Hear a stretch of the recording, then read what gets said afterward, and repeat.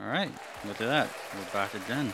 Hey, this is Andy speaking from Creative Vices, the host, accompanied with, I'm Abe, the co-host. and today we have a special person. You're a person, right? I think so. Well, you're a special entity. So You this seem like you sound and look like a person, and you smell like a person too, but you feel like something otherwise. HR man, HR. A pigmentive element. Ooh, That being said, welcome to Creative Vices once more. Today we're joined by Christopher White. We like to call him Chris because the hell with the we're formality. lazy. We don't want to say the whole That's name. not in the budget, That's bro. why we call me Abe and you Andy, because we don't like to say full names around here. This Yeah. is just a rule of law Yeah, in our apartment and everywhere Yeah. that we roam. yeah. And now we got a budget for ASMR, so got we some got some ASMR little bit of sounds. this, a little bit of that. But you know what we got today? Stock sounds. We got some Dr. What Pepper. are we drinking with this Dr. Pepper? Well, the sweet sound of Dr. What- Pepper. We're misbehaving, and we added some rum from the last podcast. After that, we spiked it. Chris is being a goody, and he's just drinking it clean. So, cheers Because to that that. is my vice, Dr. Pepper. Hey, I have to limit how cheers much to Dr. Pepper because drink. honestly, Chin it's chin. not every day I hear someone likes Dr. Pepper. And I love Dr. Pepper. What do you mean? It's like the Other one people, soda I okay, enjoy. other people. yeah, but outside of you, you're not. I'm everything. I'm your entire world. Let's not get it twisted. It's getting spicy in here, guys. That's We're, the we're, Dr. we're under That's the lavender Dr. Pepper lighting. talking. I think he's It's the lavender lighting. his glass is already halfway empty, and he had the most alcohol in it. So I don't know. I think he's feeling some type of way, and yeah, cool.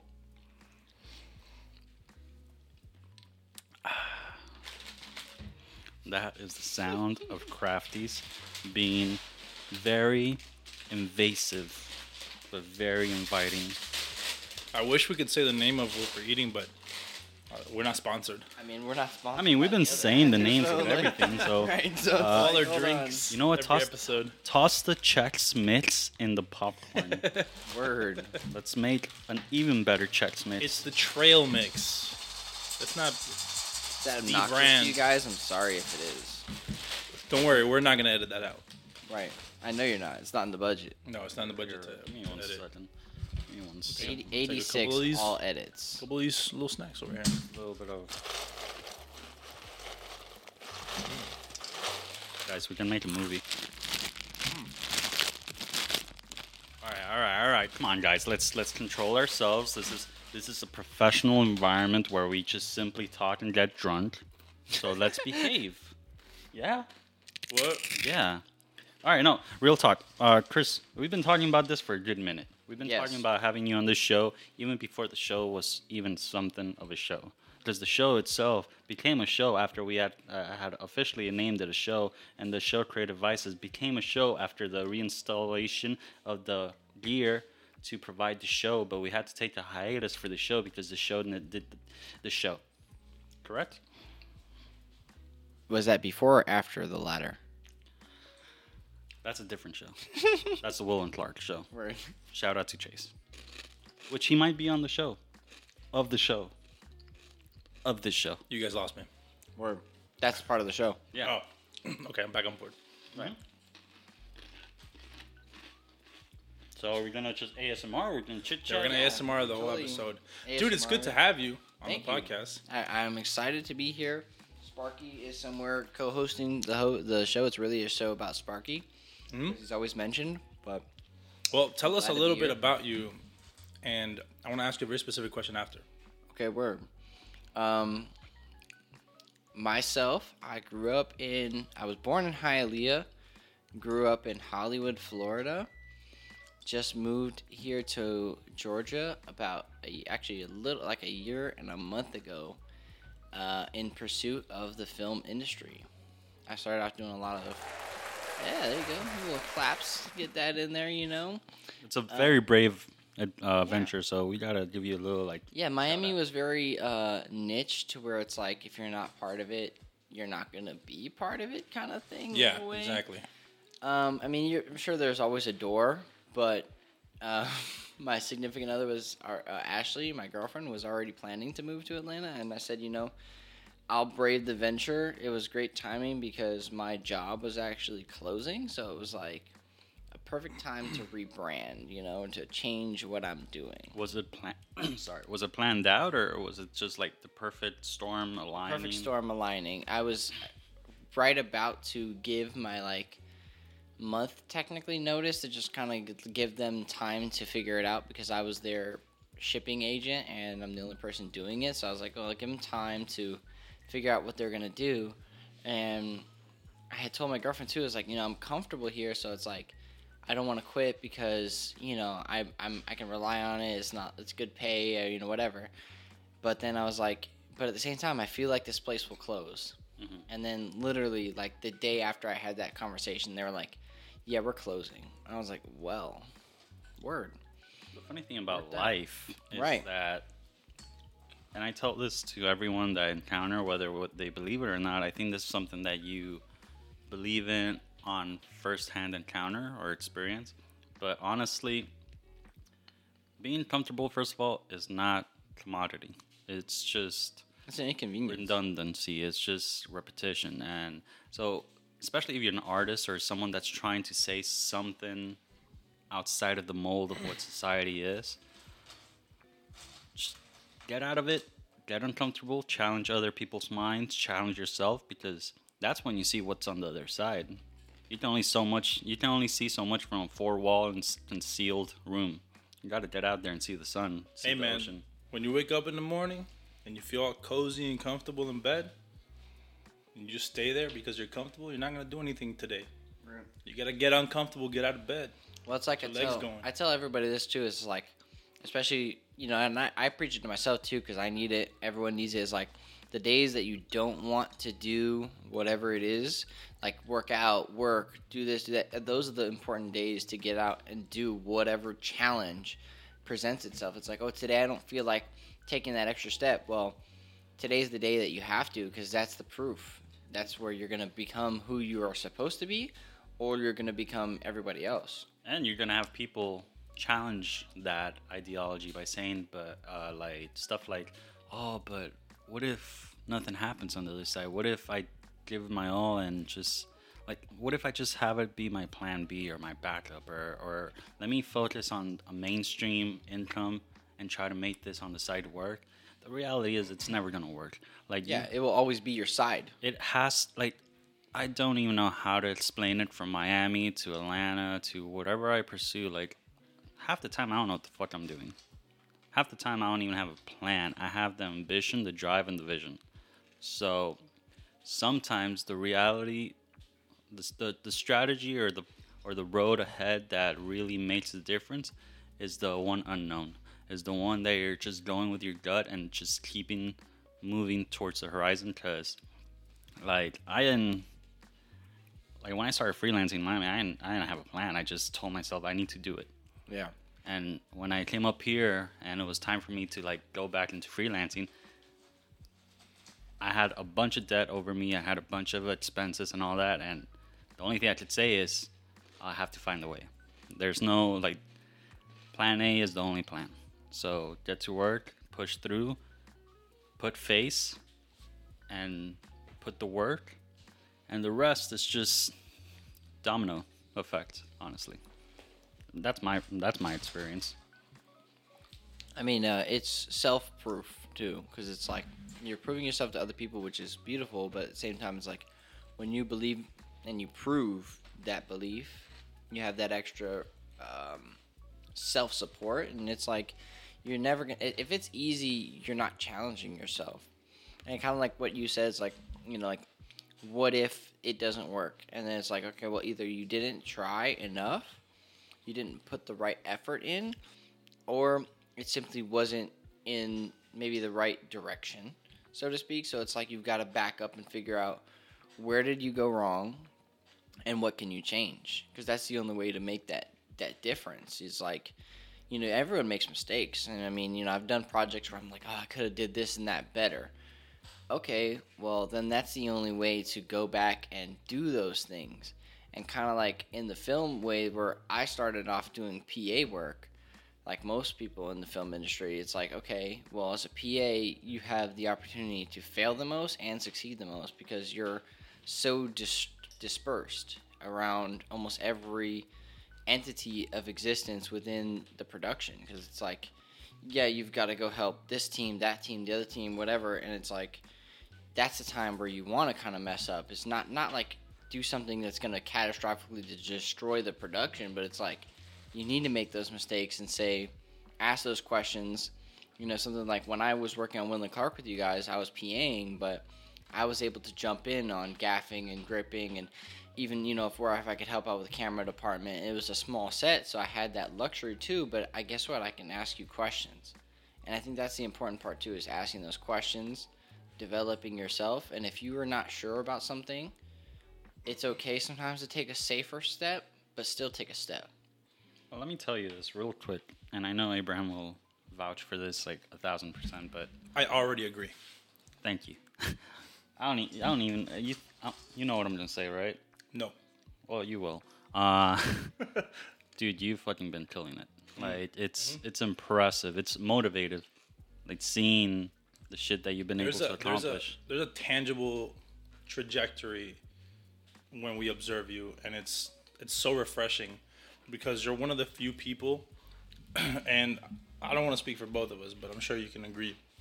You're one of the few people that we've worked with that we genuinely get excited to see like succeed and do better and keep coming back with us and doing more on their own and just kind of like spreading your wings and getting those jobs and it's really nice to see someone who shares the passion for this line of work like we do. Thank you very much, and I do genuinely appreciate that. And I've told Andy this. I'm sure he's probably expressed it to you. I've said it to you probably a few times, but genuinely, like working with you guys on Winland Clark was a big eye opener for me, because when I started PAing, I thought about grip and gaff, and I was like, I ain't gonna never do that, because that just looks like too much work. It looks too complicated. And I was like, I'm going to pursue other things. Like, I like to do costume and I like to do camera. But as I worked in the camera world, I realized, well, gripping and gaffing is such an integral part of that world, where it's like you can have the production design and it can look gorgeous. But if it's not telling the story through the lighting moods and through, like, well-lit design, you're losing a lot of that information that you're putting out there. If it's all black, it doesn't matter if you have $1 million in production design. You're never going to see it. It won't exist. So you got to have that contrast and all that stuff. And I said that's why I started really realizing the craft. And I was able to ask Andy specifically a lot of questions, because you were kind of new on the gaffing side a little bit. But you were like, this is my first time being thrown in it, but we made it work. Not and not by choice. And not I have like done like ladder, grip, you know. I had but done like grip stuff. Probably like very small role in the grip department, because I've done some production work for like some ad agencies and stuff, and sometimes they would ask me to come do. It was more. They said grip, but it was more PA stuff than grip stuff. Right. But I was like talking to the Genie department a lot. But it wasn't until like I started working with him more exclusively that I started getting more into lighting. Yeah. And then that day it was just like, oh yeah, you can't do it. I'm gonna have to step in, and just figure it out as I go. Right. I mean, and luckily it was thanks to like all the creative gym things that we were doing and all the different things that we've learned by practicing that I decided, you know what, I think I could do this. I think I have enough knowledge of the craft to at least put something together. Yeah. I could defend myself because of what we did. It's just beautiful. Yeah, I mean, like, and it's crazy too, because my last two projects I worked on, I went from just gripping to key grip, and it was pretty interesting to see that change in such a short time. I mean, yeah, they're not huge projects. I mean, they're small teams, but in the end of the day, it's nice to have that responsibility and to give yourself that challenge. And on that last project I just worked on, I was able to do a car rig, which, you know, Andy said he hadn't done it, and I was like, oh, shit. Yeah, you gotta teach me. My protege, he hasn't done it yet, so I gotta figure it out for myself. Now I gotta just follow me. And I took that initiative to tell, you know, my team. I said, listen, no one else is touching this. If anyone's gonna be responsible, let me. the key, make the mistake. And I made sure that I strapped it so strapped that there was no chance. I made sure it was strapped to the truck, it was strapped to the camera, and I strapped the camera to the straps. What were you on that shoe? You were the Key swing? grip. I was key grip, yeah. Did you do any research prior? Did you have someone showing you? I learned a lot from working with you guys, and every project that I'm on, I always take the challenge of asking, if the grip or the gaffer or whoever I'm working with, even if they're on camera, I say, what would you do? What would you change? And maybe there's not their project, and they're like, I got to do what makes the DP happy. I say, okay, well, if the DP wasn't here, what would we do differently? Why? Because it gets to see how everybody's thought process is going, where the DP might be happy and the gaffer might say, well, I would like a little more light over here because of this and that reason.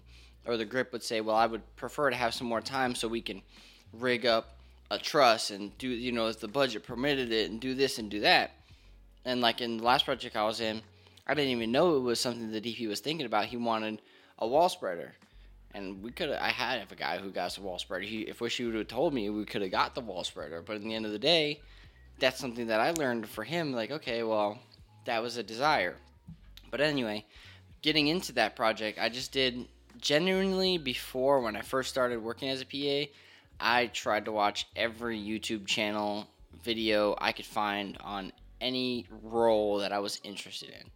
Because YouTube is an excellent teacher. I mean, here's the thing too. It's just like you do gotta watch different people because everyone has a different perspective. And it's not like what you hear is gold, but guess what? It worked for this person. Yeah.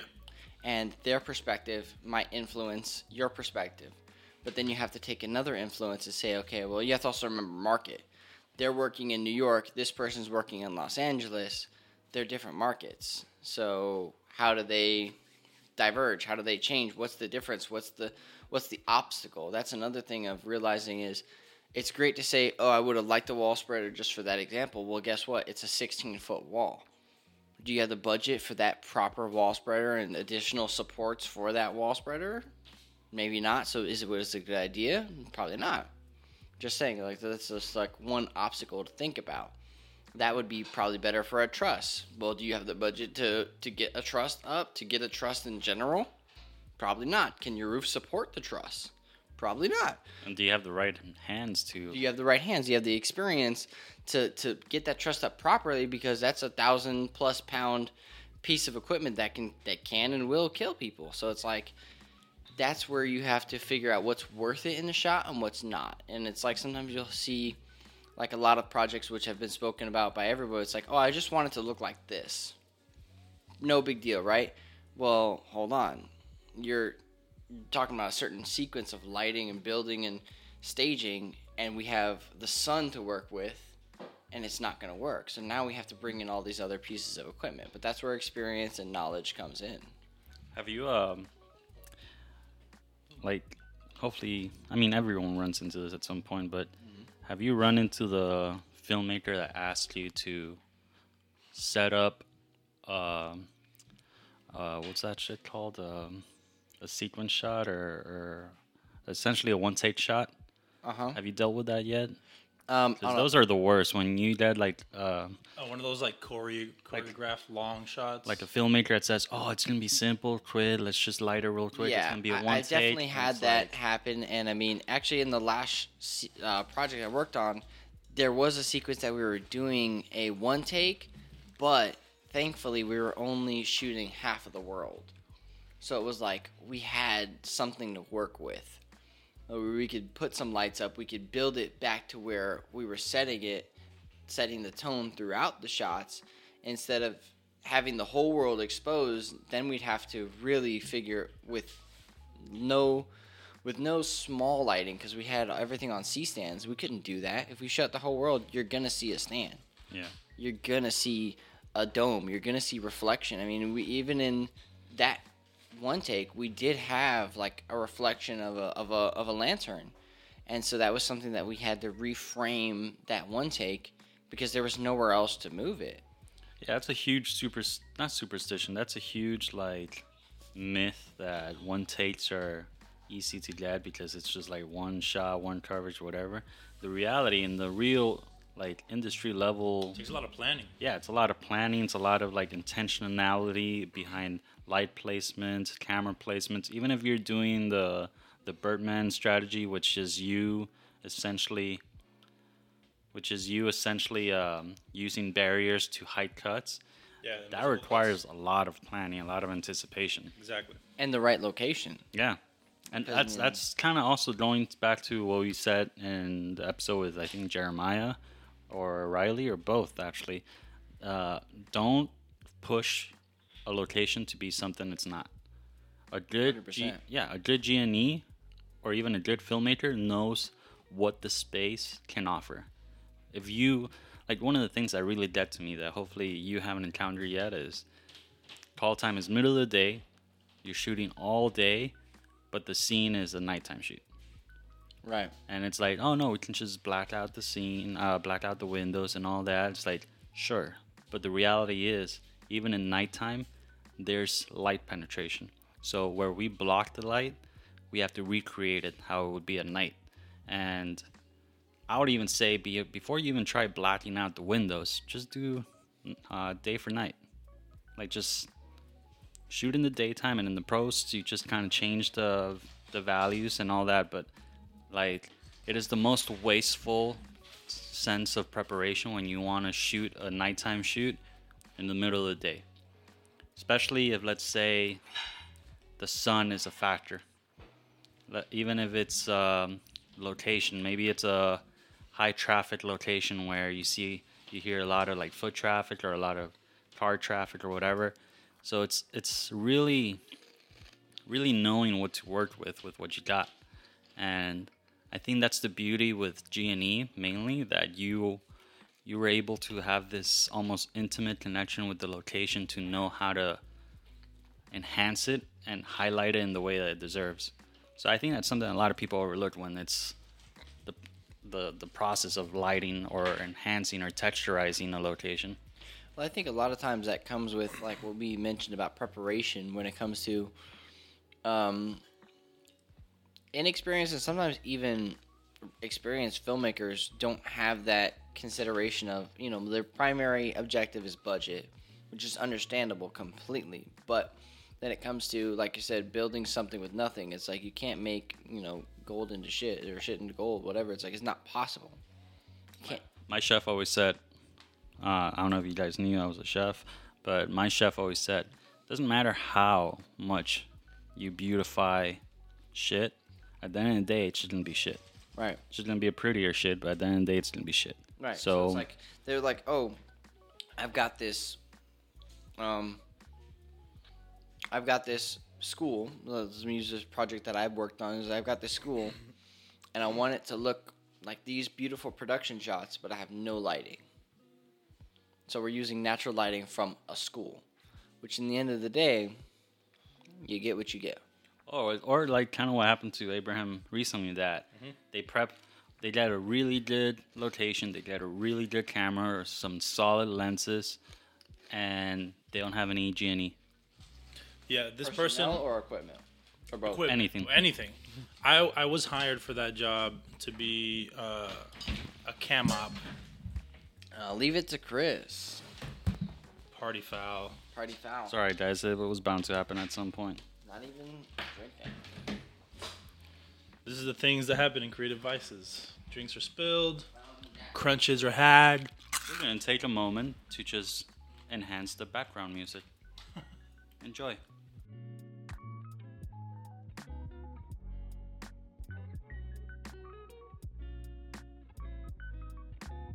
All right, that was fun. So something we learned is be very careful with the equipment and the food that you put around, but also listen to the signs, because when that happened, we realized poor Sparky didn't feel well and he made a little boo-boo. So everything happens for a reason. That's him drinking. Shout out to Sparky. You're gonna be good. You're gonna be all right, buddy. Yeah. Getting back on track. I don't even know what was the track. I don't even know. Doesn't matter. We're gonna start with a new question, Chris. Technically speaking, since we cut, should we move on to the next vice? I'm not ready. All right, so the next vice is Arnold Palmer by Arizona. Let me finish the old one. By George Bush. Really? Shout out to George Bush. George Bush? He did the Eiffel Tower. I mean,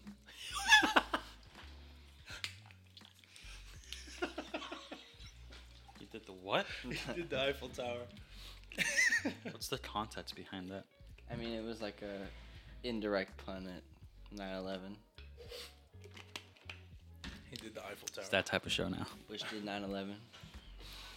Well, back to the track of creative vices and creativity and like. I have a question for a guest. Go for it. So, a lot of us coming out of school, of film school. Did you go to film school, by the way? Negative. Negative. Okay.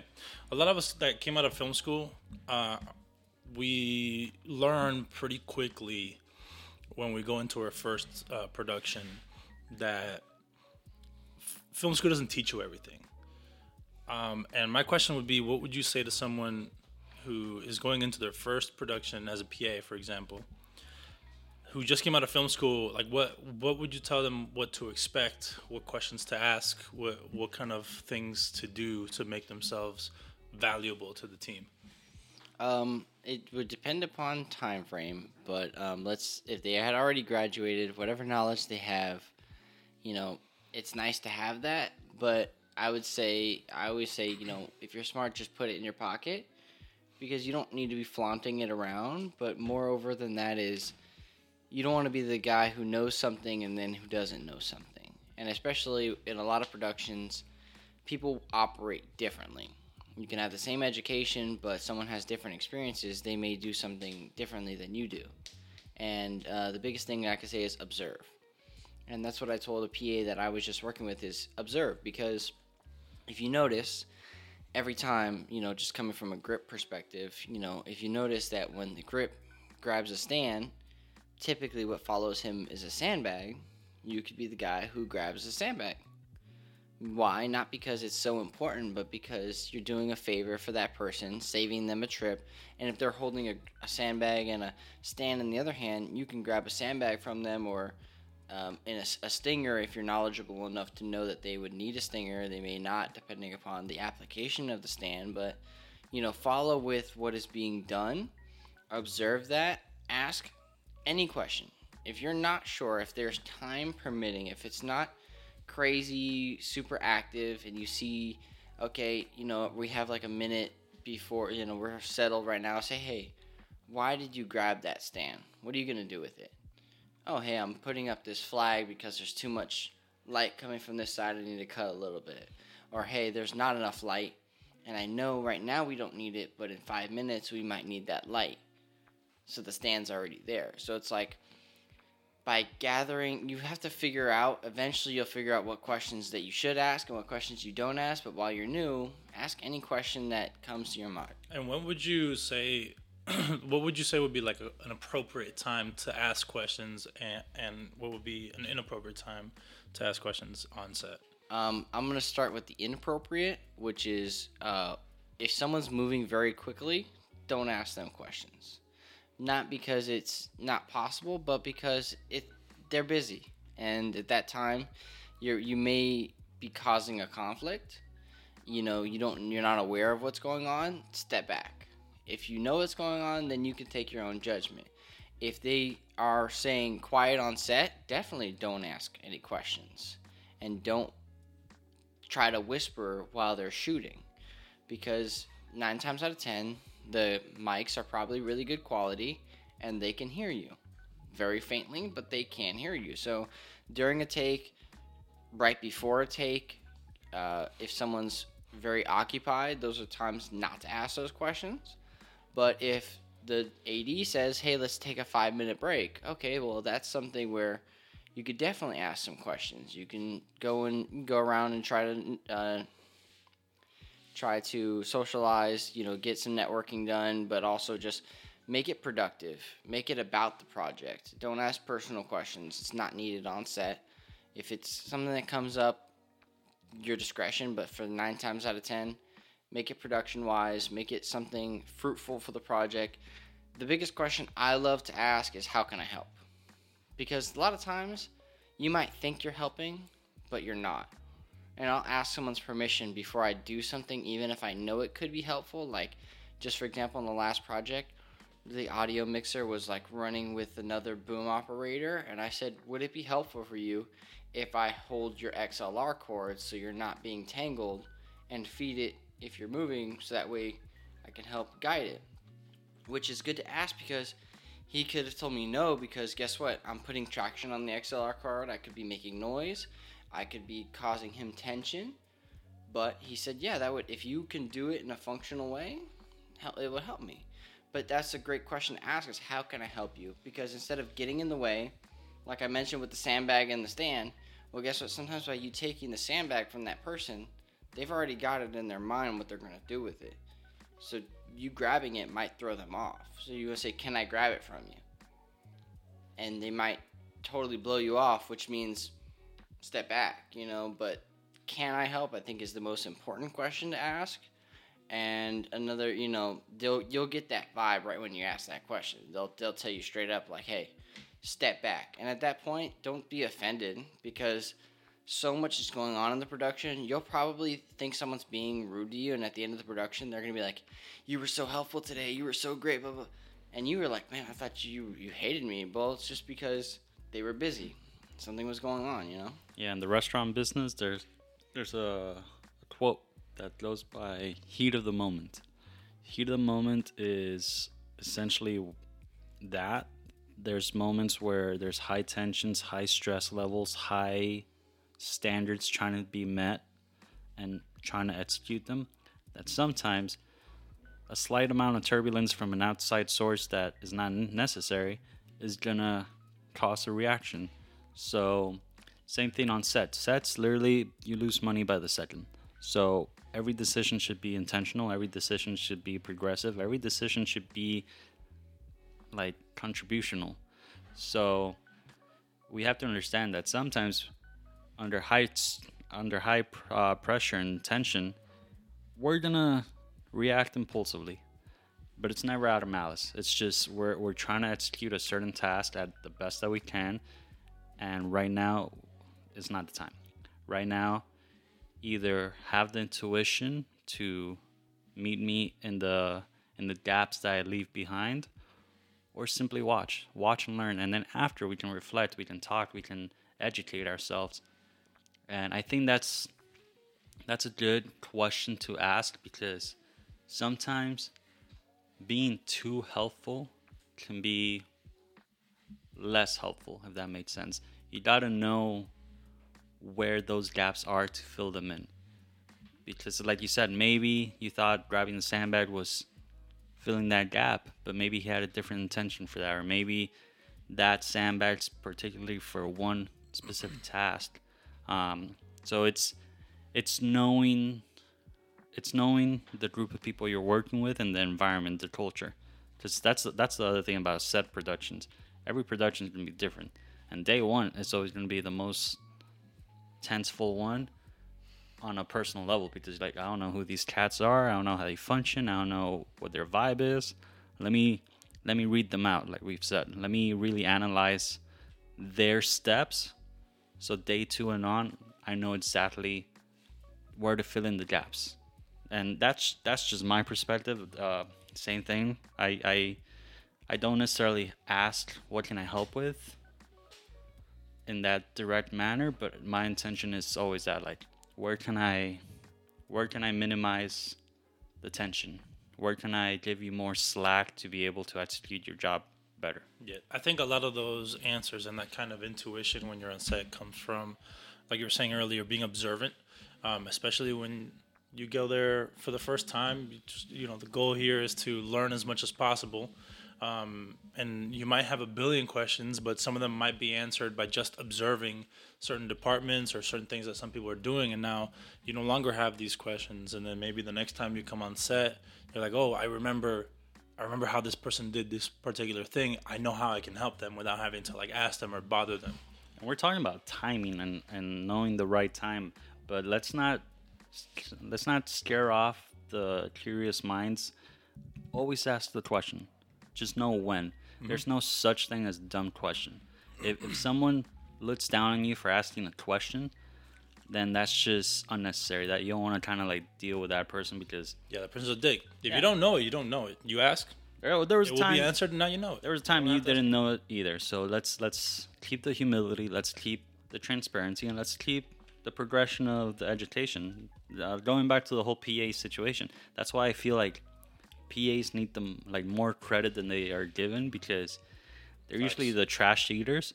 But the reality is they're the fucking lifesavers. Like when something goes wire, oh, I need you to run there real quick and get this. I need this. I need that. So Where a lot of other production crew is tied up. yeah, We're tied up, and guess what? The PA has to come in and save the day. Sometimes the PA is a boom op. Sometimes the PA is a slate, running the clapperboard. Sometimes the PA is the grip on set. You know, I mean, they run and fill all those shoes, and I Yeah. respect. Hey man, even a bottom feeder is essential to an ecosystem. what we got to remember is that like that PA, kind of like what I forgot who it was. I think it was Jeremiah. That PA, you don't know if he's gonna be the next Steven Spielberg. So like, don't spoon feed negative habits. Like, just nurture it. Be Right. like, hey, maybe you messed up in X, Y, and Z, but this is how it should be done. But I appreciate your time, and just it's all about like climbing the mountain. We all want to get to the summit. So why are we gonna push back people that are in the same drive as we are? We just gotta keep tallying ourselves on the same path, in my opinion. I think too with what you just said too about where people are. I think it's like bigger than that, especially in the factor of like I can use this as an example. Is we worked on Will and Clark and you were doing gaff, but then just a couple days ago you were the director for your own film, and in the end of the day, by me making that connection with you and us bonding over that experience and having other experiences in the middle as well, but still nurturing a friendship, a camaraderie really of respect and integrity, you nurture that future opportunity as well as growth because you encouraged me to not be afraid to ask those questions to you. You were always willing to educate me when possible. Okay, if time doesn't permit it, hey, remind me after the shoot. You can ask me that question again, and I'll have a better answer. Even then, like I've done in the past, we don't have to be on set to educate ourselves. You can be like, we have our creative gyms that you're always more than welcome to come.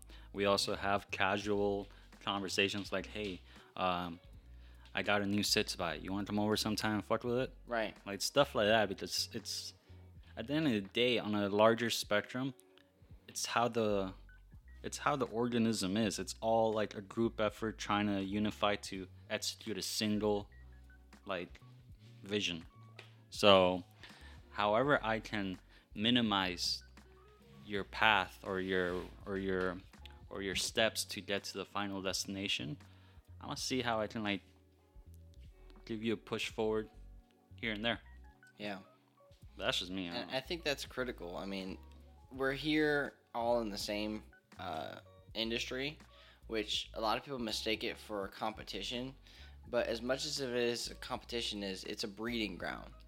And where you and I, let's say we work together on something, you teach me something, well, guess what? If I'm hired on a job, I could bring you on, and vice versa. Or if I'm considered for a job and you're not, well, guess what? I could still speak your name to other people, and your name is still around, and we can have that communal upbringing of keeping it integral and keeping it in a team or keeping it in a community of saying, okay, well, guess what? You don't want this? I have another option for you. You want to do this? I have another option for you. And keeping those pillars aligned and ultimately intersecting to each other to say, hey, we're coming up all together.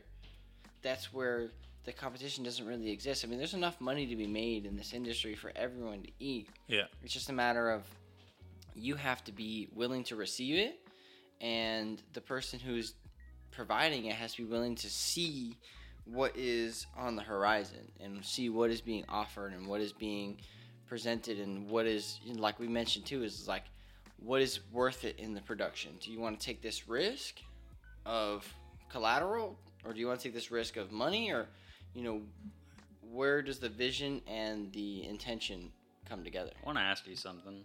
kind of goes in hand with everything we've spoken about. A lot of people, a lot of outsiders that don't really know the industry, they think that we're just making pretty pictures. But you, especially after the journey you've embarked on and you're still going to push through, what is something that no other job, no other experience can simply match? Literally the hardships, both positive and negative, that the film industry provides. And I want everyone on this table to answer, because a lot of people think we're just pressing record, but this is a brutal industry. This is not for the faint of heart. This is something that you gotta love it, either the paycheck or the experience, but you gotta love what you're doing, because this is not a walk in the park. So what is something that, especially now, because you're being consistent with your work, which is great, what is something that we got a special guest from Thor. Shout out to Thor. Yeah. I would say it starts off in a very, I could say that this statement can come off many ways, but you don't sign up for 12-hour work in a lot of careers that you join. I mean, unless you join in the healthcare industry or in the restaurant and people services industry, you don't necessarily sign up for 12-hour work on a consistent basis. 12 hours a good day. That's a good day. The worst part. Right. And you don't sign up for all havoc in most other jobs. And I mean that in a loving way, because, you know, especially on the indie perspective, you know, and it comes off as a double-edged sword where it's like you really don't know exactly what you're always signing up for, which can be so fun. Why? Because the days where I don't know what to do are the days that I learn the most. Amen. And I show up and I say, you want me to do what? With what? Like, and to explain what I'm saying is like, okay, I want this shot to look like the beach with the sunrise, and I want this woman to be running across the sand, and then we'll say, okay, well, where's the beach? Where's the sunrise? And where's the woman? Oh, I don't have any of that. Okay, well, now we got to figure out where we can go find these things and make it work. How do you build this set? How do you get this? And where can we go find this woman that you're looking for, or whatever, for this vision? And why is it so beautiful, or what does it offer that another job doesn't offer? Is it's like, yes, you do have a set list of responsibilities for whatever role you're signing up for. And it can vary depending upon production, but when you sign up, you get to put your foot into that creative role. Although a lot of people think, you know, or are not aware of how it all comes down, a lot of people can say, okay, the director has the final say-so. Well, that's a portion true, but the gaffer has that opportunity to say, well, the lighting needs to be like this. And then him and the director can come, or the DP can come together and say, let's make this compromise. Let's make it look here. Let's shine a light here. Let's, you know, I don't want to go too much detail because not everyone's going to understand, but build that world. And then the production designer, the person who builds the actual set. Okay, we're going to come together and make this all meet. And it's so beautiful because we get to come together every day and build different stories. And I mean, I've never had the opportunity to really work on a production studio. I would love to do that, where you actually build something from like the ground up and see all that skeleton formatting. That would just be monumental to me. Why? Because you get to see that all come to life. And that's something too that you kind of mentioned as far as seeing where I'm growing. Well, guess what? I get to see where you guys are growing. And I get to see where we all started, and we're still in the Honda Fit, but guess what? One day that Honda Fit is going to go somewhere else. Bro, that Honda Fit is going to have its own emblem. Whether Right. it's on a portrait or whether it's in our logo, but that Honda Fit is a fucking That hero. is the crucial lifesaver. That's where William Clark started. And That Honda Fit. I was is always vision. being sent out to the Honda Fit. Let's get it from the Honda Fit. When they didn't have it, the Honda Fit had it. Yeah. We need to be sponsored by Honda Fit. No, Right. Hopefully we don't lose our way once we move past Honda. Honestly, if Honda, because there's a Honda van, but it's not in the Not in this U.S. country, market.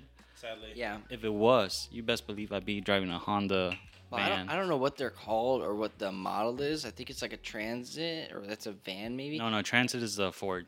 Right. Is that the one that the U-Hauls rent out? It's I don't know, but either way, the U-Haul- whatever van that is that the U-Haul rents out, I want that van. yeah. U-Haul tends to Ford. have Ford Transits. Yeah, I want that because it's Transits just are nice. You know which one's so- really solid? The Ram. The Ram Yeah. ProMaster. A lot of people like the. I had a Ram 1500, but it was a V8. So that thing, man, you turn it on, it's $20 in gas. So it's like I wouldn't be able to do a lot of these productions because I'd be like, yeah, I got to charge you like $70 in gas. I would love to have a hybrid production van. Right. That would save so much Right. money. Well, someone told me that because I was like telling him, he's like, why don't you just go electric? And I'm like, That is not reliable at the moment. right. What am I going to use my Jenny to get to location? Right. Um, And the investment and all that, et cetera. Is, like, oh, we're in the middle of the road. Let's. Anyone has a generator? We need 5 more miles. yeah, I'm bad at putting gas in the It's car. all right. Just use the Fisher dolly, and we'll dolly it there. What about you, Abe? What's something that simply no other experience has matched? Well, to me, I'm a very like team-oriented person. I love seeing something come together when it's a communal effort and everyone gets on the same page or gets on the same vision to accomplish a task. I think there's something beautiful about it.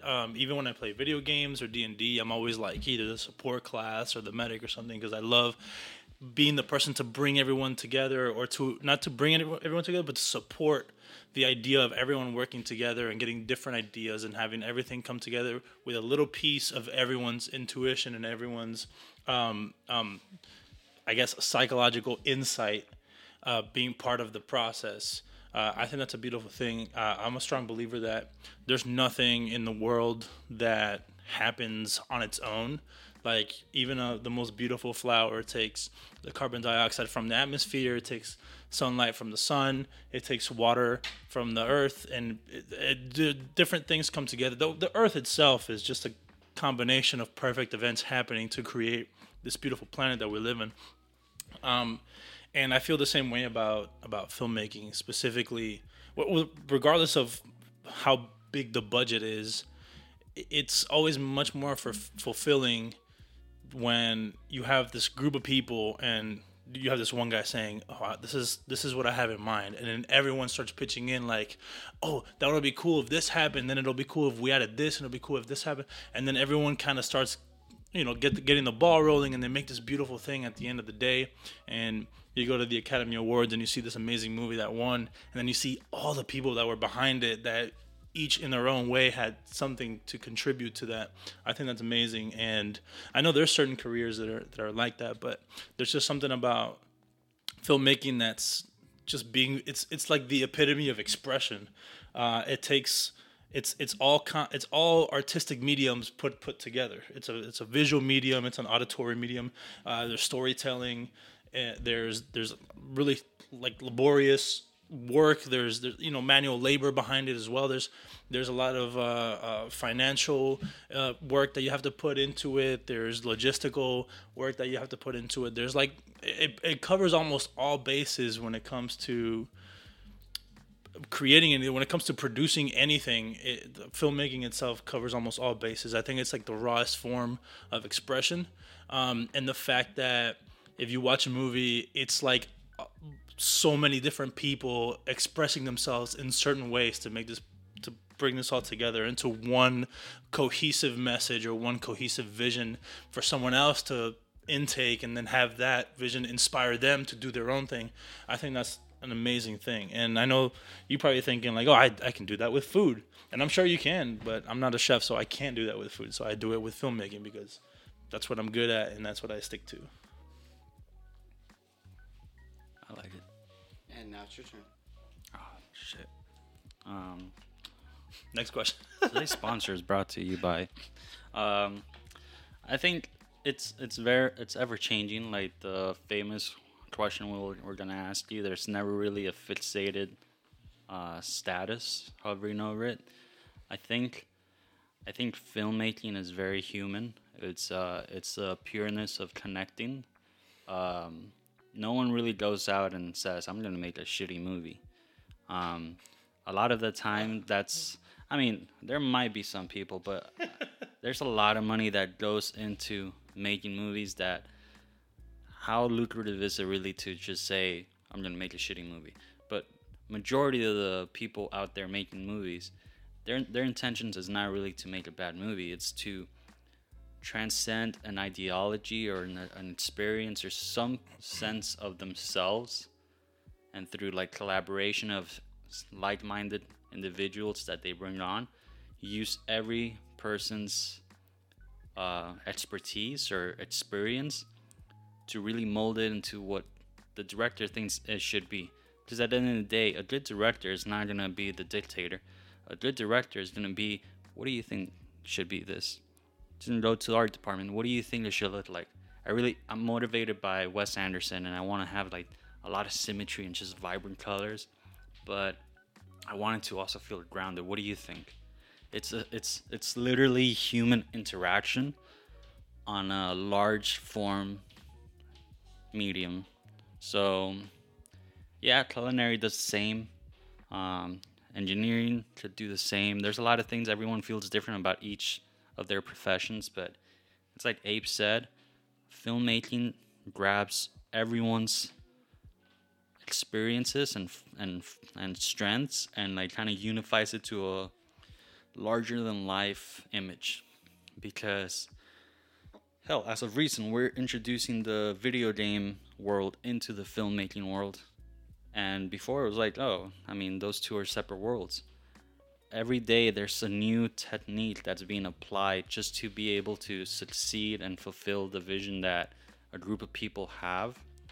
And I think that there's just something pure about it, good and bad. It's just it feels human. That's why I connect with it, because it's literally all my weaknesses and all my strengths put into a singular moment of time. I think too, kind of like what I'm slowly like grabbing also in my head as far as with film is, and it's kind of when you know how film is broken down, it's kind of like easy to say it, but at the same time it's like it really is a meshing combination of so many different professions, and there really isn't a way to isolate what film really is, because there are so many different departments that make a film. And any large production that makes a film, there's over hundreds of thousands, tens of thousands of people involved in the film. And some of them are not even credited, so they're probably even more than what we know in certain films. But just to give like a small synopsis, it's like there's a makeup department, there's a wardrobe department, there's a logistical department, there is someone in charge of financing, there's someone in charge of the grip and electrics, which guess what? They're based out of science, engineering, they're based out of technology. There are so many different departments that I can't even begin to list because there's hundreds. And in each nation, it varies how the application goes. But at the end of the day, it really is a common, and even culinary. It plays in the film too. How can we have these dishes on these films? And some of them, yeah, they're not real food, but they're inspired on food. And they look like food. How? Who do you bring? You bring a chef. You bring a chef. You bring someone. You bring a food stylist. You bring someone like an ingredient specialist, someone who knows how to prepare a menu of items. You know how to bring it all together. You could even bring a plant specialist if you're doing something plant-based, and et cetera, et cetera. It can go infinitely depending upon the project. I mean, you know, some projects are simple. It can be made with 5 people. Some projects are not simple. They need 5 million people, you know? So it's like, I don't think you can comfortably put a limitation on it because it changes, like you're just saying. I mean, it is. It's when you want to break it even down more, like most of the jobs you described are simply part of like art department. The food stylist, the chef, and what's even more impressive is that the decisions that one department makes also affects other departments. Right. And to not communicate that, to ignore the community that is built in that production, it will jeopardize anything that's not anything that's unspoken. So, like I said, it's all pureness, it's all humanity, it's all like literally us coming together and getting our expertise to just bring reality to something. It's a beautiful thing. I put it to do this example from the last project is we were lighting for our talent, which he was of darker complexion, so it could be of a little bit more of a challenge to light for a darker complexion in a darker scene. Mm-hmm. And we were lighting for him, and he was wearing lighter clothes. And then the director says, "Okay, well, let's get him changed in his wardrobe." And then his wardrobe ended up being darker clothes. So as we lit for the lighter clothes, well, now we have to make an adjustment because now it's not complementing the scene as we had it lit, which is, guess what? We learned something there. Mm-hmm. But at the same time, now that's an application of what you just said, of communication, where I have worked in costume and my girlfriend works in makeup. And in order to do, let's say we're doing a wound, I have to know, okay, is your makeup going to be applied on the collarbone? Well, now I know that my costume has to reflect that wound, however it was formed. If it's a cut, well, guess what? The clothes are probably going to need to have a cut. Or if it's a gunshot, they may need to have some singeing, some wear, or some, dirt, whatever the case is, So it's like all those things have to be communicated. Yeah, I just wanted to express how important the wardrobe, the color of the wardrobe specifically, and the complexion of a subject is when it comes to lighting. I don't know if I mentioned this to you, but that last set that I was on, the one that I mentioned earlier that had no gaffer, no lights or whatever. Imagine going on a set with no lights, no lighting equipment. We're using only house lights, and the entire cast are all dark-skinned people wearing dark clothes. How would one even like that? How would that look on camera? I'll tell you how. Even the inverse, too, with too much light and the skin, they have fair complexion. And white clothing. Yeah. I'll tell you how it looked on camera. Terrible. I had the aperture open as much as I could. I checked the false color, and everything was black, blue and purple. I couldn't see a damn thing on these people. Yeah. They were completely hidden in the darkness. Because it's one thing if you have a dark complexion subject with dark clothes and you can light for it. Right. If you have no lights, the least you can do, or the least thing you can take into consideration, is the wardrobe. Right. Because that's something that you can at least control in a low budget right. production. Exactly. Food for thought. Creative vices. What about it? Just saying, all these things. Everything is... It's a creative vice in the end of the day, because I think that's something that we all kind of have that shared aptitude of why we click very well, is because the hunger to want to see more creativity, challenge the boundary, see what can be done. And I like to work on the smaller budgets because it's what can be done for less. Yeah. But it's having that initiative and that plan ahead of time to say, well, we have $100.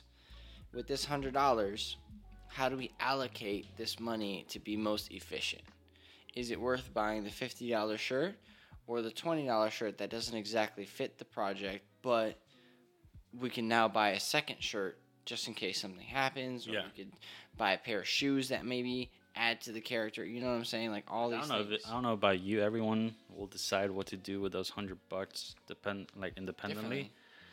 But for me, whether it's $100 or 100,000, my priority is the crew, right? The cast. Understandable. Obviously,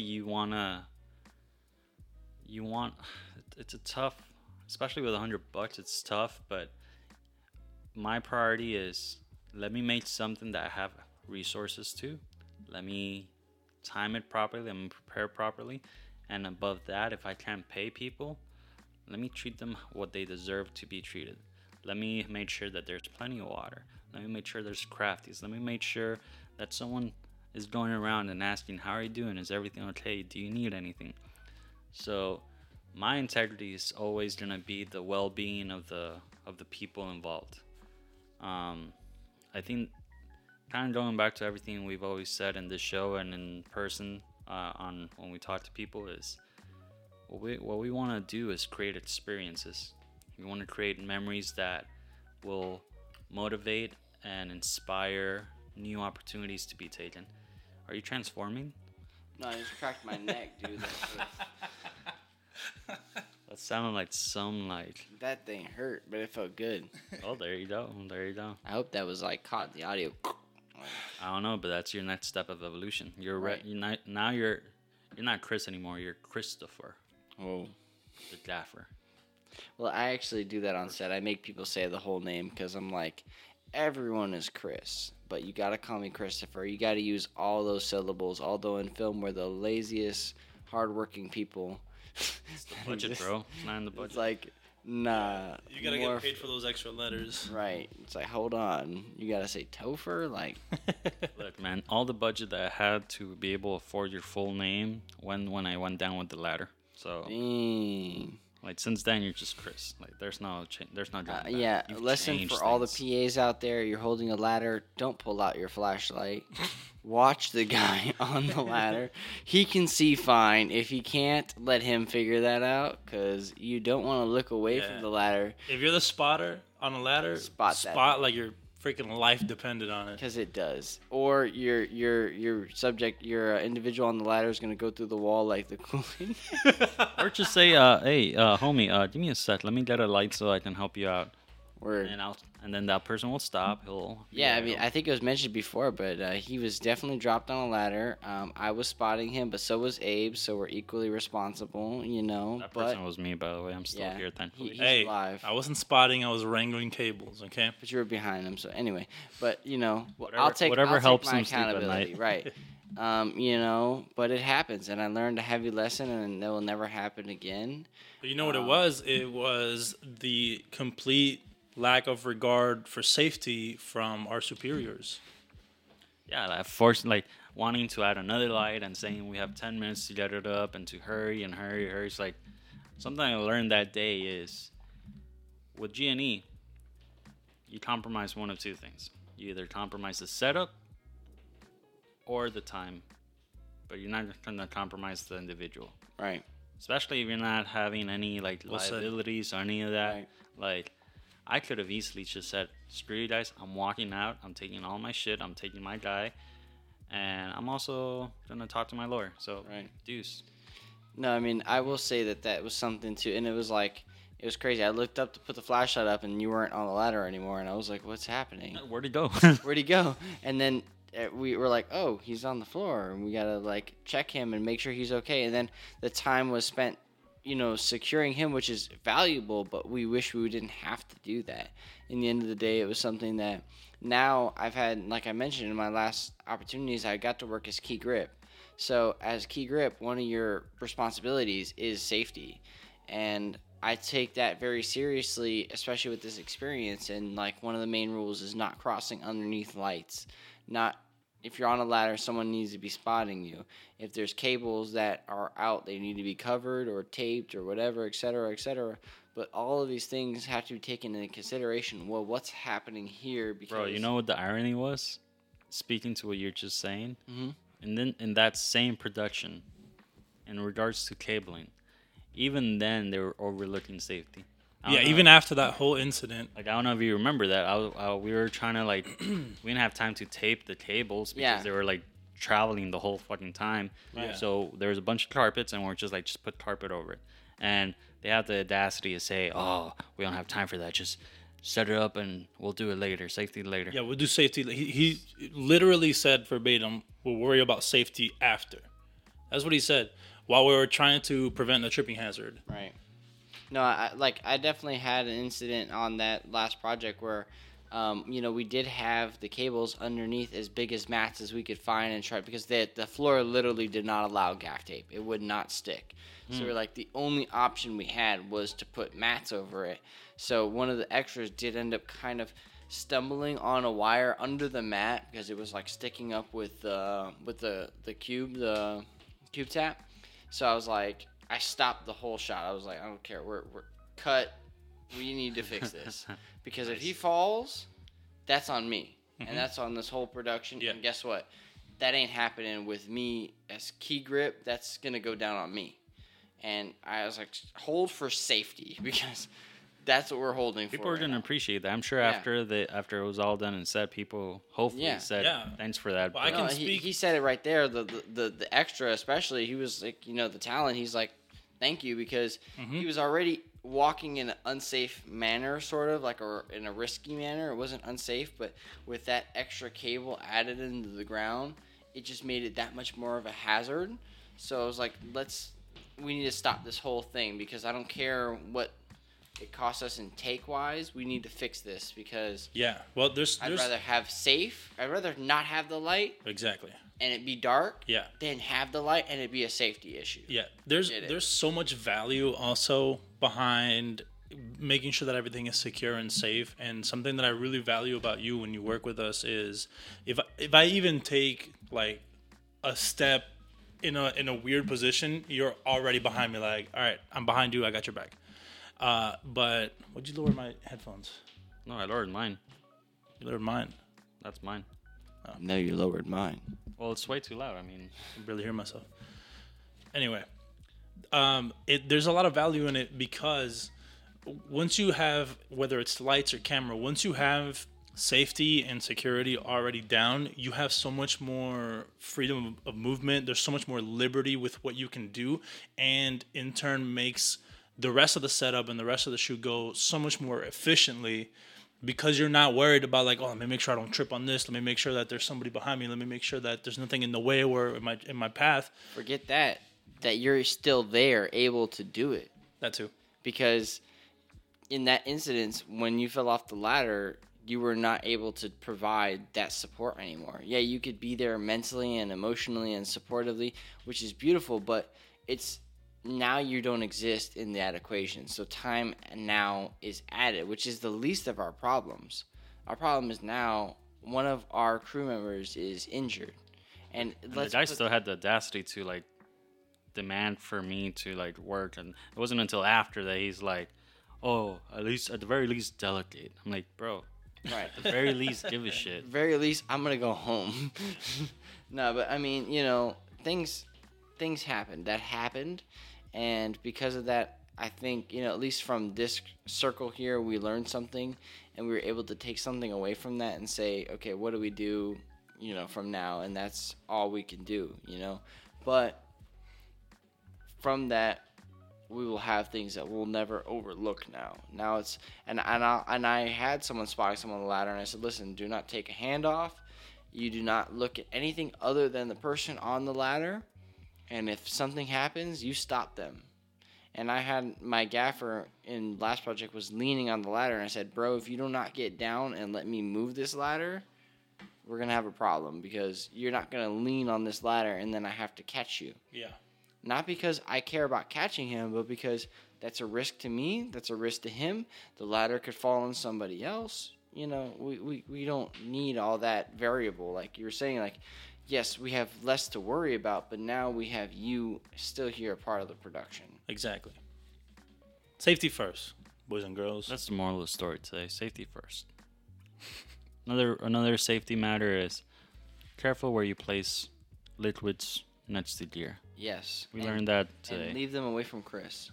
Yes, yes. And crazy part is that he's the one that didn't have any alcohol. So that means that Creative Vices has to be like consumed with alcohol because it kind of unifies everything.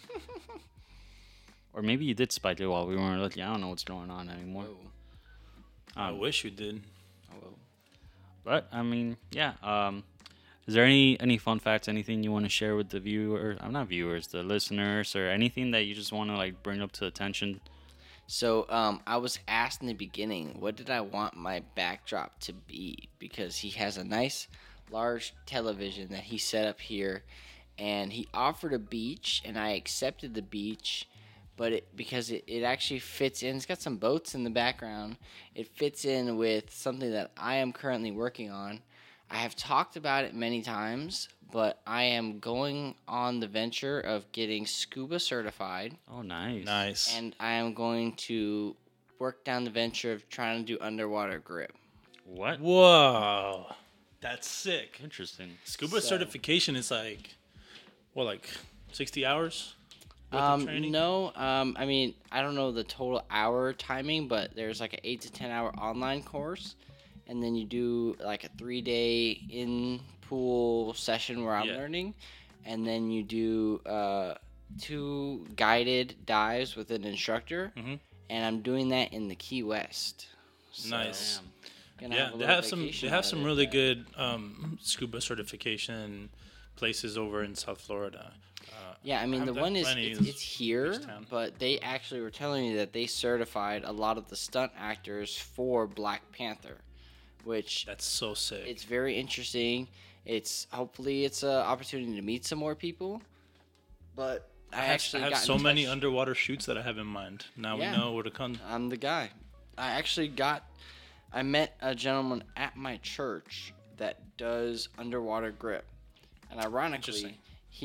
he did it for Black Panther, Wakanda Forever, and I said, well, it's something that I mentioned to a lot of G&E people I've spoken to. It's like, oh, I would love to do that. I would love to do that, and then I met someone who does it, and I was like, well, how do you get into that? He says, well, you already do grip, so now get scuba certified, and then you'll have the higher likelihood of being hired on a set for underwater grip.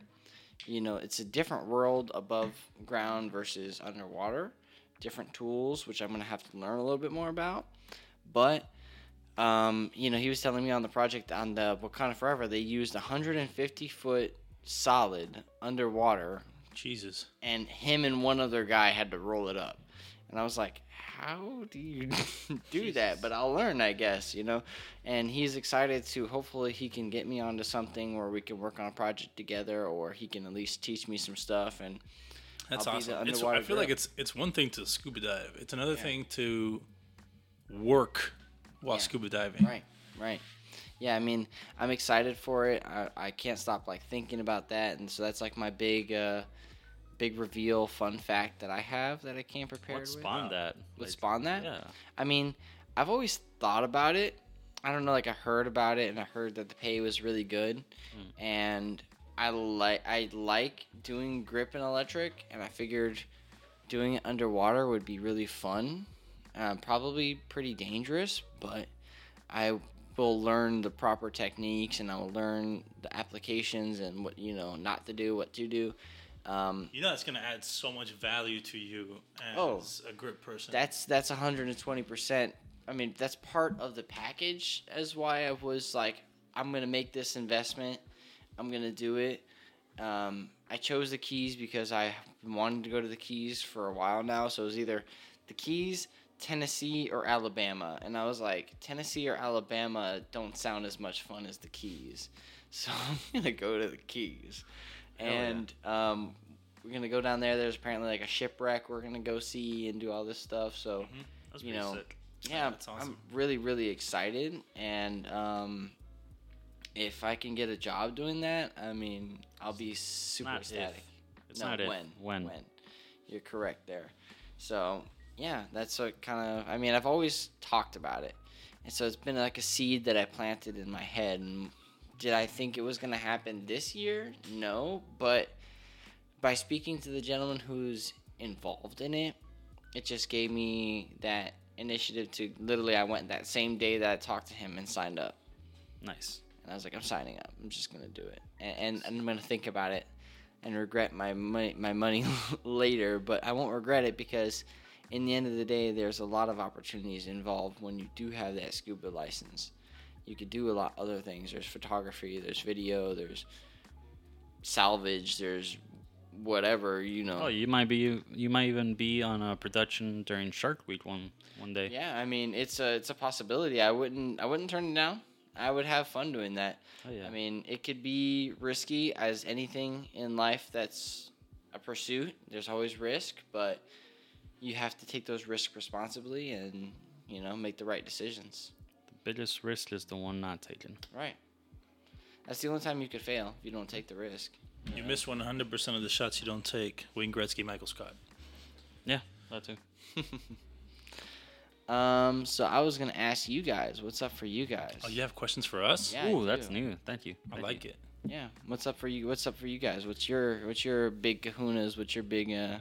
Well, that's a private question. Once we Okay, not kahunas. And what's your next move? I'm actually currently in the process of moving to a new apartment building.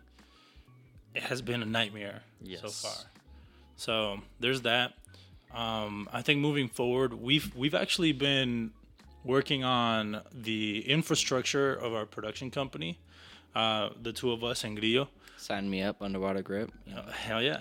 And I think it's been going well. We've had a lot of very productive meetings. I feel like we've taken a lot of steps in the right direction. I think we're moving up each time that we have a meeting, and each time that we're the type of people that we learn something from our mistakes. And even when we don't make mistakes, there's always something to learn, and we always try to implement that into everything that we do. New knowledge, old knowledge, whatever it may be. And I feel like we have a lot of big things coming in the sense that we have this Life Happens short series that we're now looking into having someone fund so that we can turn this into like a very affordable project, something that the kind of venture that we don't want to be so strapped on cash that we have to make sacrifices or compromises to make this happen. We want to be able to do this the right way and through the right channels. So that's something to look forward to. I think actually this podcast is growing in listeners from the first episode. I'm gonna be very honest. I have not looked at the analytics, and I don't want to at the given time because I don't want to get discouraged. I do the podcast probably in the same reason that you've decided to hop on, which is the transparency of just talking to someone one-to-one. Because this world today is we're not as far as the podcast goes. We're not super concerned on logistics. It's 2-to-1 technically. You're not talking to me 1-to-1. No, I'm not playing. what's going on. 2-to-1. said 2-to-1. It's 1-to-1-to-1. 1-to-1-to-1. Yeah. I must So miss that train. I don't know. What's regardless, we have been getting some people that are like they have been listening to the podcast and they want to get in. They want to be in the podcast. I was talking to someone the other day I was talking to them for the first time, and I was telling them that we have this podcast, and they're like, "Oh yeah, I know. I would love to be in it." And it kind of took me by surprise, huh? They knew. Yeah, the guy that I told you about. Oh, nice. And it took me by surprise because I was like, damn, I didn't realize that other people listen to this outside of the people that like we promote it to. And people are actually excited about the podcast, Yeah. both as listeners and as Guests. guests. Like, you don't know this, but you're the third person back to back in the past 3 days that we've done a podcast with. We I did saw one that on you just did one Saturday, with Jeremiah. on Sunday, And today. That's awesome. Yeah. It's exhausting. Yeah, it is. Yeah, no, I can imagine. Our I think our little community is growing, and we came to Atlanta with the intention of creating and cultivating this community under Division Media Group, and just trying to make our art and say what we have to say with the intentions of having everyone jump on board and agree with the way we do things and find like-minded people who have things to say as well. And I think we've been doing a pretty good job so far of making that happen. And I love seeing the support that we've been getting from different people, and just their willingness to want to be part of the things that we do is like, it's really motivating. It's really fulfilling, and it's really heartwarming that we have people that not only are willing to be part of it, but they're like, they go out of their way to help us out just because they know that we would do the same for them. And as like mind-boggling this may sound, it's still the beginning. Technically speaking, we're only getting started. Yeah, when we met was when we technically started our film journey here in Atlanta. Because sure, we had like 2 gigs in between, but one, it was way too far separated amongst itself, but also we were still trying to get used to like the new lifestyle, the new norm. We were still settling. Well, even Grillo, like he was like 2 weeks fresh into Atlanta when I met him. He was like, "Yeah, I've been here like 2 weeks. This is like my first project here." I'm like, "What?" All that had to happen I think it was was less than 2 weeks, but he was like, "Yeah, I'm just like fresh up in here, which is beautiful." I mean, and I'm new to Atlanta as well, so it's great that we're here in this industry able to climb up. And like I already mentioned it before, like I when you first mentioned the podcast, I was like, all right, well, I'm gonna do my research. Like I started listening to it and staying active on it and like catching up to it, shouting it out and all that stuff because I was excited to see that, and I'm excited to see people that are passionate about it. And you guys are very genuine. Like as far as like obviously I'm sure everyone has their own, personal situations and everything goes on. Well, guess what? We grow and we learn from those things. Like you're not afraid to tell me something's up. Like, okay, guess what, bro? Like this is what it is. I'm like, all right, well, cool. We work around that. That's it. all Yeah. it took was one gaffer falling off a ladder to Yeah. bring everyone together. The point is The fall to hurt do around this the as a community. Like I said before, this is this whole industry is a big team effort, and we as a group appreciate and love trying to accentuate that and make it very evident that everybody is an equal member of this team, regardless of your position, and everyone has. Even though our roles might be different on a set, everyone has just as much to bring to the table as anyone else. Whether you're above the line, below the line, a PA, everyone is valued equally on our sets, and that's the reason I think that we do so well, and the people want to keep coming back, and the fact that our projects, not to be, I don't mean to sound arrogant or anything, but the fact that our projects come out so well in comparison to a lot of other small budget productions is because of that. And you said you do research. You did some research and you've listened to some of our podcasts. So I'm sure that you know what the question of the podcast is, the last question of the day. So, Chris, I wanted to ask you. Hopefully, maybe you have something prepared, or maybe you're just free doming it. But If anything, here, do us a favor Yeah. before he asks. Whatever, you know the fucking question. Whatever you had conceived, put that shit in the I trash. didn't conceive anything. I'm nothing was sorry. conceived. I'm sorry to Well- hear that. It's gonna happen one day. Don't worry about it. You'll be all right, bro. So, Chris, what is creativity to you? Creativity to me is an independent, or excuse me, let me not put it that way. I knew he rehearsed this. Right. Right? Oh, I didn't prepare shit. Fuck that. It is a venture of application. A venture of how you apply whatever your medium is, because there's creativity can go boundless. It can go with food, it can go with poetry, it can go with sculpting, it can go with film, it can go with any medium. It could be just us having a general conversation, can be creative of how you and your personal perspective applies anything. Just application in whatever your venture is. I like that. That's very similar to my answer. I like that a lot. I like I like it a lot. a little bit. A little bit. Maybe a lot. I don't Maybe a lot. Welcome to the show. I did have one more question for you guys. Oh, he's breaking the mold. Holy I shit. did, Oh, yes. no, we were about to cut it right here. No. Okay, then you want to cut it? What?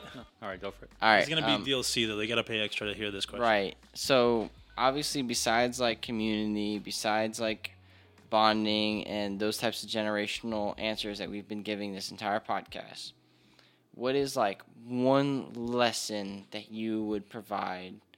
Maybe someone else in the film industry, someone new to the film industry, someone who has a question about the film industry. What is 1 cent that you would give them?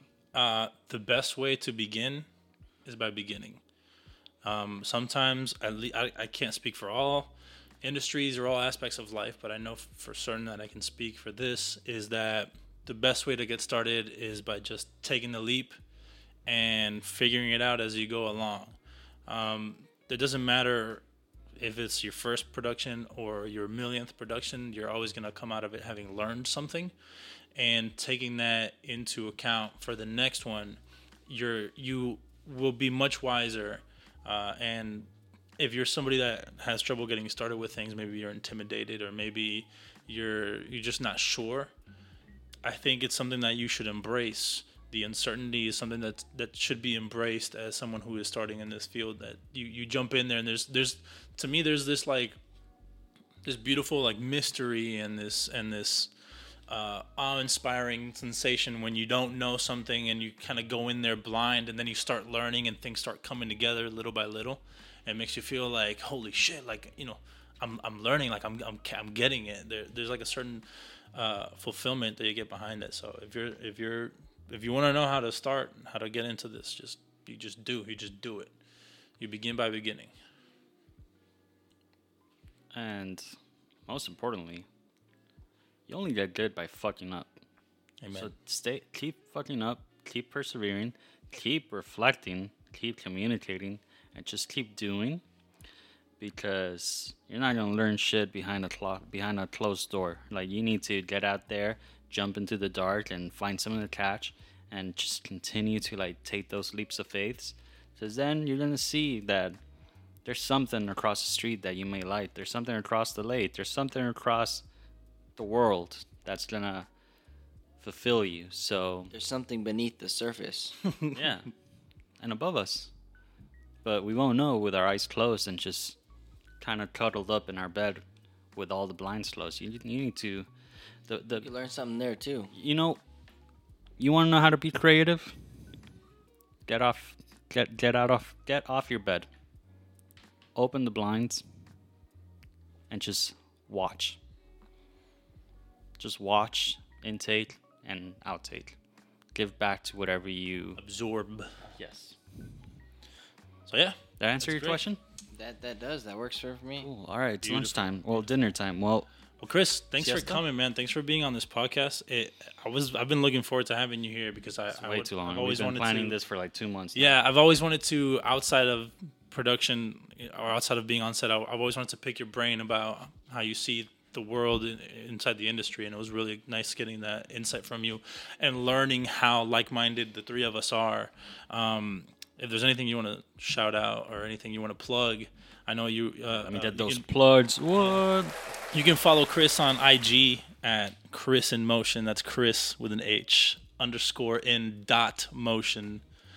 on Instagram. And yeah, there's only one thing left to say. What is it that we always say at the end of the podcast? What do we always say? You studied for this. I did, but I'm failing on this one. What's the name of our brand? My brand? My I brand. was like, I don't have a brand. Division Media? And what do we ask our viewers to be? Always be Always, this. It's all right. Always guys. keep creating? I'm like failing. All right. Then we open our eyes This is failure. We and observe. This is learning. and we intake just to give back. And that, my friends, remember, always be a visionary. Be a visionary. Be a visionary.